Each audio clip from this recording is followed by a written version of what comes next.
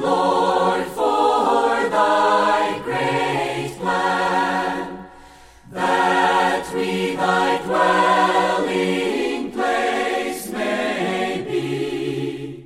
Welcome to Life Study of the Bible with Witness Lee, presented by Living Stream Ministry. These life studies explore every book in the Bible from the perspective of the believer's enjoyment and experience of God's divine life in Christ through the Holy Spirit. These messages unveil how the Scriptures can be living and more than mere doctrine to man. Today, we bring you recorded excerpts of Witness Lee's original speaking, along with some of our own comments and thoughts. If you have questions, please send email to radio@lsm.org. Now, let's join today's program. As Christians, we're instructed by Scripture to do many things. Of course, among them, to love our wives as ourselves, to honor our father and mother, and to be careful how we treat our own bodies, because they are a temple of the Holy Spirit. But then we run into a section of the Bible such as is found in Luke chapter 14, where the Lord Jesus says, "If anyone comes to me and does not hate his own father and mother and wife and children and brothers and sisters, and moreover even his own soul life, he cannot be my disciple." Well, does the Bible, in fact, as alleged by many unbelievers, contradict itself? Well, of course, we know better. But what does it mean for us to hate such cherished ones, even to hate ourselves, as the Bible intends? Ed Marks has joined us today for fellowship from the Gospel of Luke, chapter 14. Ed, welcome back to the program. Well, Chris, it's good to be back, and I think our listeners, I feel that we're really going to receive something precious from this life study regarding our pursuit of the Lord, and even this question about the seeming contradiction between these portions of Scriptures. I think this will be answered in our fellowship. Ed, actually, we have farther in chapter 14 to go than just this particular passage that we alluded to, but I wanted to kind of set it up as an opening today, and then we're going to get further into the chapter and touch a couple of matters that I think will be very fresh and very new to our listeners, and we trust in the Lord's mercy that there would be a lot of light today. But let's touch this one right now, this passage that I just read in chapter 14. In what context, Ed, does the Lord use these words for us to hate our father, our mother, our wife, and children, and eventually even ourselves?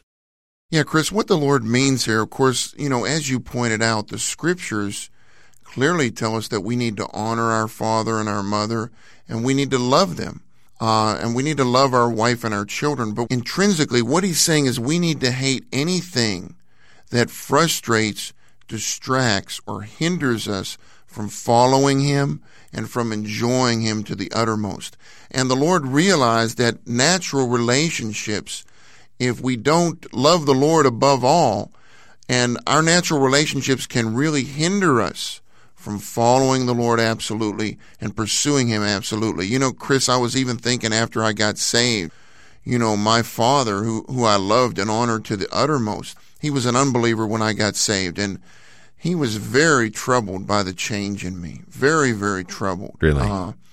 But if I would have allowed my father to influence my following of Christ, that would not be good.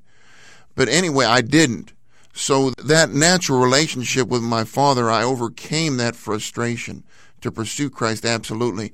And Chris, that resulted in my dad getting saved. Wow. And now he's with the Lord. So we just have to be careful. What the Lord is saying here, hate anything that frustrates, distracts, or hinders you from following him absolutely and enjoying him supremely. So not being personal about this hatred, what we're really hating here is a principle of anything, even anything natural and seemingly good, that gets in the way, becomes a frustration to our further experience, love, and enjoyment of Christ. Exactly, Chris. Some people get saved. Some children of parents get saved, and the family will renounce them.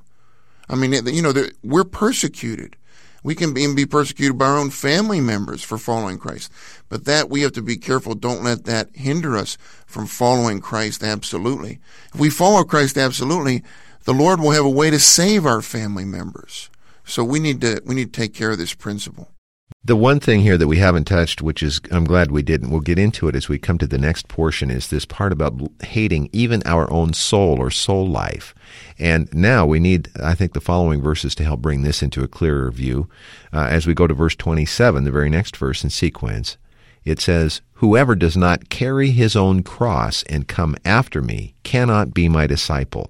For which of you, wanting to build a tower, does not first sit down and calculate the cost, whether he has enough to complete it?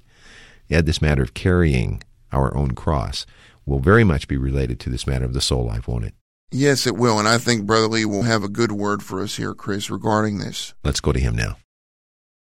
Verse 27 says, whoever does not carry his own cross. Who likes to carry a cross? Listen, what is to carry his own cross? That is to remain on the cross, keeping the old man in the termination of the cross. Christ has crucified you already. Now you have received Christ. You are organically united with him. So surely you participate in his crucifixion. Then you have to remain there. To remain there, keeping your old man in the termination of the cross. This is to carry their own cross. Christ carried the cross first and then was crucified. But the believers in him have been crucified first and then carried the cross, that they may remain in the termination of the old man, thus experiencing and enjoying Christ as their jubilee, as their life and life supply. Then verse 28, for which of you, wanting to build a tower, will not first sit down and calculate the cost, whether he has enough to complete it? This word and that in verse 31 indicate that to follow the Lord as a career. Don't consider to follow the Lord a small thing. It's not just a job. It's a career. Whole lifelong career. As a career, this requires us to give all we have and all we can do. Otherwise, we'll be a failure, becoming the tasteless thought to be thrown out of the glorious realm to a sphere of shame. What shall we do? You consider. You have to pour out whatever you have. Ed, of course, he has added the next verse, which talks about the salt that loses its taste and becomes useless. We'll come to that in the coming portion. I want to go back now, though, and talk about what we just heard, particularly in the context of what it means to carry our cross. His interesting point, how the Lord first had to carry his cross and then experienced crucifixion, but we've already been crucified in him, and now we're charged to carry the cross. And then also connect it to this matter of counting the cost before we really make a proper decision about to follow the Lord. Right, Chris. To me, this is quite a revelation, that the Lord first carried his cross, then he was crucified. But the Scriptures tell us that when he was crucified, we were crucified with him. Mm-hmm. Galatians 2:20 says this. And then afterwards, we need to remain in the termination of our old man. Ourself has been terminated on the cross. We need to remain in that termination so that we can experience and enjoy the Lord. Chris, I'd like to make this very practical. Brother Lee read these verses about counting the cost. And I think we need to realize in our Christian life, we have to pay the price. There's a price to pay to gain Christ, to enjoy Christ, and to know Christ. If you look at Matthew 25 talks about the virgins. There's 10 virgins. 5 are wise, 5 are foolish. The 5 wise ones, they spent the time during their lives to gain more oil, which means to gain more of Christ as a Spirit. And Chris, we need to do this every day. Even to make the decision to rise up a little earlier in the morning, to contact the Lord, to enjoy him in the Word and enjoy him in prayer. This is to pay a price, to follow the Lord. And like Brother Lee said, I really enjoy this. Following the Lord is our career. Our career is to follow him so that we can know him, gain him, be found in him, and enjoy him to the uttermost. We need to realize that following the Lord takes all that we have. We have to be absolute, but thank the Lord that we can take Christ as our absoluteness to follow him as the absolute one.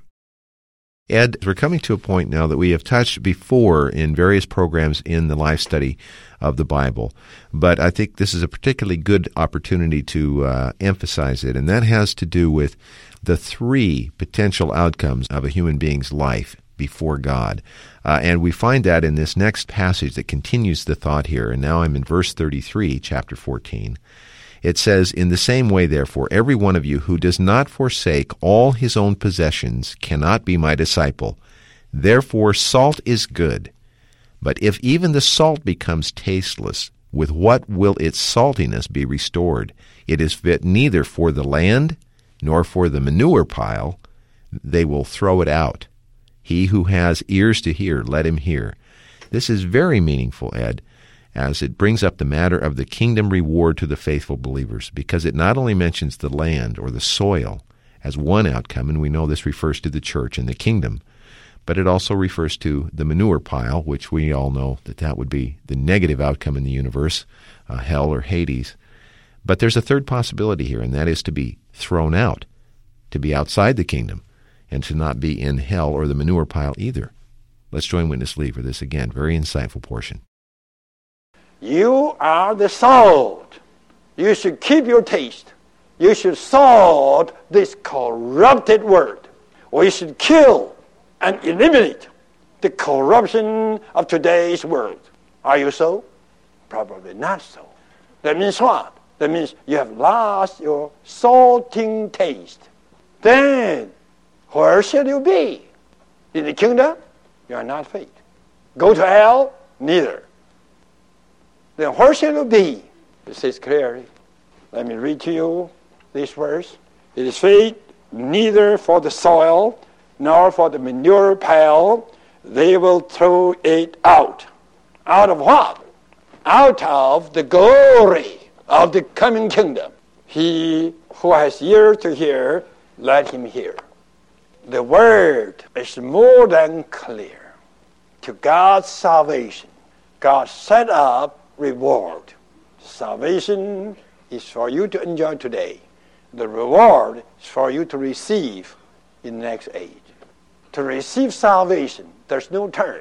But to receive the coming reward, there is a requirement. That is, you have to enjoy Christ in this age faithfully. Otherwise, you will be disqualified. You will miss the mark. You are in today's Jubilee, but you will miss tomorrow's Jubilee. So, be careful about it. Well, Brother Ed, I can almost hear the sound of the pages turning. A lot of Christians who just have no realization of this third place. And of course, as we've talked before, this is not the only passage or portion in Scripture that reveals this third potential outcome. But let's talk about it in the context in which we've just heard it, Ed. Yeah, Chris, I think we really need to see that on the one hand, when we receive the Lord as our life and our Savior, we are saved eternally. That's one aspect. But there's another aspect. There's the aspect of reward and discipline.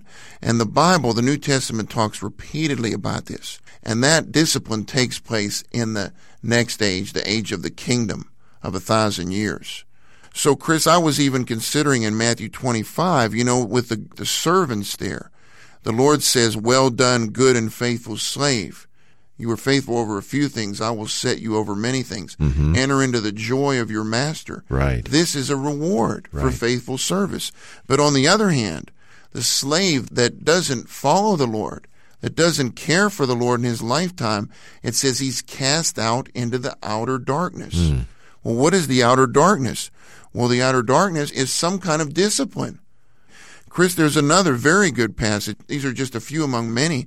In 1 Corinthians 3, 14 and 15, it tells us that if anyone's work which he has built upon the foundation of Christ remains, he will receive a reward. But the next verse says, if anyone's work is consumed, he will suffer loss, but he himself will be saved, yet so as through fire. So here you are, you give yourself to the Lord, you pursue the Lord faithfully, you get a reward. But if you don't, If you live in the flesh your whole life, you forget about the Lord, you cast the Lord away, there's a warning here. It says you will suffer loss, but you'll be saved. 1 Corinthians 3:15 says, this person will be saved eternally, yet so as through fire. Now, what fire is, I don't know, but I know I don't want to go through it. There's some kind of discipline there. So this should be a motivation for us and even a warning for us to pursue the Lord absolutely while we have this time in this life. So on the one hand, we're saved eternally from eternal perdition in the lake of fire. But on the other hand, the Lord does reward his faithful servants who follow him absolutely during their lives. And if we're not faithful, the Bible reveals that there will be some discipline and some punishment. Ed, I want to ask you a question here, a pointed one, because we receive this question a lot from our listeners and different ones who come in contact with the writings in this ministry. When this point comes up, inevitably you will hear, and I would just imagine many of our listeners are having this thought right now, well, that puts it back into the realm of works and not faith. How do you respond to that? Well, again, where we put this matter all depends on these two aspects. On the one hand, our salvation, it has nothing to do with works. We're saved by faith through grace. It has nothing to do with works. But the matter of whether we will be rewarded or disciplined in the next stage does have to do with our work. Because it says clearly, just as I read, if your work remains, you'll receive a reward. This is 1 Corinthians 3:14. If your work is consumed, you will be saved. But there'll be some discipline there. And that discipline is called fire. But the work we're talking about here really is nothing more than, as he put it, our faithful, day-by-day enjoyment of Christ. That's right, Chris. We need to be faithful to enjoy him every day. Even, Chris, I've been touched recently, just every morning when we wake up, to say, Lord, I consecrate myself to you today to experience and enjoy you. We need that kind of consecration. Right. What we're talking about here is that there's a price to pay for us to enjoy the Lord. Just like I said, to get up a little earlier, to contact the Lord in the morning, that's a price. But that's a small price to enjoy the Lord, you know? But there is a cost. We need to realize that. But the cost is so minimal because the enjoyment of the Lord is beyond description. Well, Ed, the Gospel of Luke, as we have seen, is the Gospel of the Jubilee. You've been reading some today from Matthew, the Gospel of the Kingdom. There's a strong connection, a correlation here between this kingdom age and the Jubilee. And what we have seen, and we'll see more as the life study of Luke continues, we'll get into in this next final section today, is that the coming kingdom age is really an advancement in the stage of the Jubilee. Yeah, that's right, Chris. I mean, if we enjoy the Lord faithfully in this age, what the Bible reveals is that in the next age, we will enjoy him to the uttermost. That kind of enjoyment of Christ we can't even fathom. But our reward will be the uttermost enjoyment of Christ in the millennial kingdom. Let's go to Witness Lee for this. Look at today's situation. Too many genuinely saved Christians are not enjoying Christ faithfully. Today's Jubilee is a salvation, and tomorrow's Jubilee will be reward. And the very Jubilee in the third stage, in the new heaven, new earth, that will be full taste of God's full salvation. According to New Testament, hallelujah. God's kingdom today is just Christ as our enjoyment. And this is the Jubilee.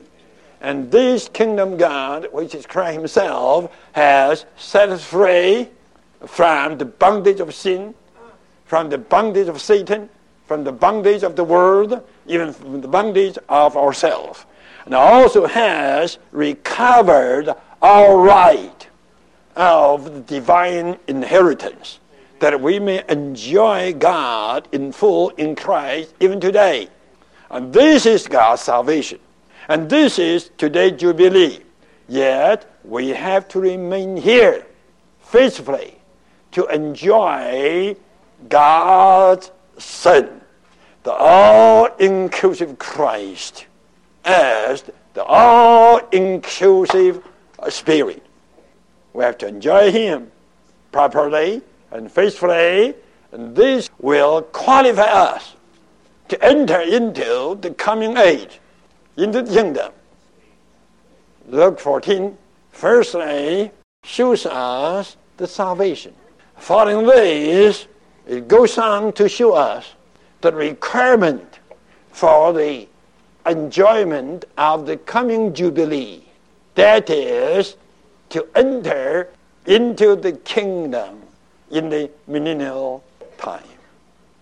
You may be saved, you have received salvation, but no way to get reward, because you are not fulfilling the requirement for the reward. Well, Ed, I just want to linger on this point because this is a good further development. Not only is the question asked that we talked about in our last break, but I was listening to a news talk program recently following the execution of this very now well-known heinous criminal murderer who killed so many. And the question came up and was posed to this so-called religious expert. If this person had had a kind of repentance just before they executed him, would that mean then that he is qualified for the full blessing of salvation? This really addresses this issue, doesn't it? Yeah, it does, Chris. And Chris, the thing is, well, of course, if you look at when the Lord died on the cross, he was put to death between two criminals. One of those criminals went with him to paradise that very day when he died. But again, that is something of eternal salvation. Whether you receive a reward or whether you're punished or disciplined dispensationally, that's a whole other matter. And Chris, one thing that I want to say to our listeners, one thing that Brother Lee pointed out, is we need to keep ourselves in the faithful enjoyment of Christ. Chris, to me, this is the crux of the matter. Every day we need to enjoy the Lord. And Chris, I just like to mention to our listeners, we have 4 precious items that can keep us in the enjoyment of the Lord. One is we have the blood of Christ. If we fail, we can confess our sins. 1 John 1, 7 and 9 says that if we confess our sins, he's faithful to forgive us of our sins, and his blood cleanses us from every sin. That keeps us in the enjoyment of Christ. That's number 1. We also have the Word. We need to be in the Word every day. Read the Bible every day. 1 John 2:14 tells us that these young men in the church, they're strong and they overcome the evil one because the Word abides in them. Right. Then the third thing we have is the Spirit. We have Christ as the Spirit indwelling us. And we can enjoy the Lord very simply. Romans 10:12 and 13 tells us that if we call on his name, he's rich to us. And we can be saved, not just eternally by calling on his name, but saved from so many things. So even during the day, we can call on his name. We can say, Lord Jesus, I love you. Lord Jesus, I need you. Speak his name. Talk to him throughout the day. You'll enjoy him as the Spirit. And then the fourth item, Chris, that I really enjoy is we have the church. Yes. We have fellow believers that we can fellowship with. Matthew 16:18 tells us the gates of Hades cannot prevail against the builded church. So when we're in fellowship with believers in oneness, that gives us a way to stay in the faithful enjoyment of Christ. If we do that, he will be our reward in the next age. So, Ed, perfect point to end on today. The so-called work that's involved in this matter of reward is really the work of daily, faithfully enjoying Christ. Not work in the traditional religious sense, is it, Ed? No, exactly, Chris. Our labor, our work is to exercise our spirit daily to contact Christ so that we can enjoy Christ. A lot here in this one today, Ed. I really appreciate your help, and I really mostly appreciate how the Lord has shined, I think, in his word in a marvelous way, and I hope that we hear from a lot of our listeners with genuine questions and their own fellowship as they consider these points. Yeah, and Chris, I'd like to say to our listeners, this subject is so deep, and you know, there's a lot of scripture behind here that we don't have time on the radio program. I would really encourage our listeners to write in for the printed life study, because you can study the truth so much better if you have the printed word in front of you. I think the best thing we can do right now, give you our toll-free number and how you can contact us about these questions about the printed material, and we would love to have more fellowship with you over these things, and as Ed said, a lot more verses that really help to strengthen these points. The toll-free number, 1-888-LIFE-STUDY, 888-543-3788, or send email to radio@lsm.org. For Ed Marks, this is Chris Wiley. Dear Lord, we give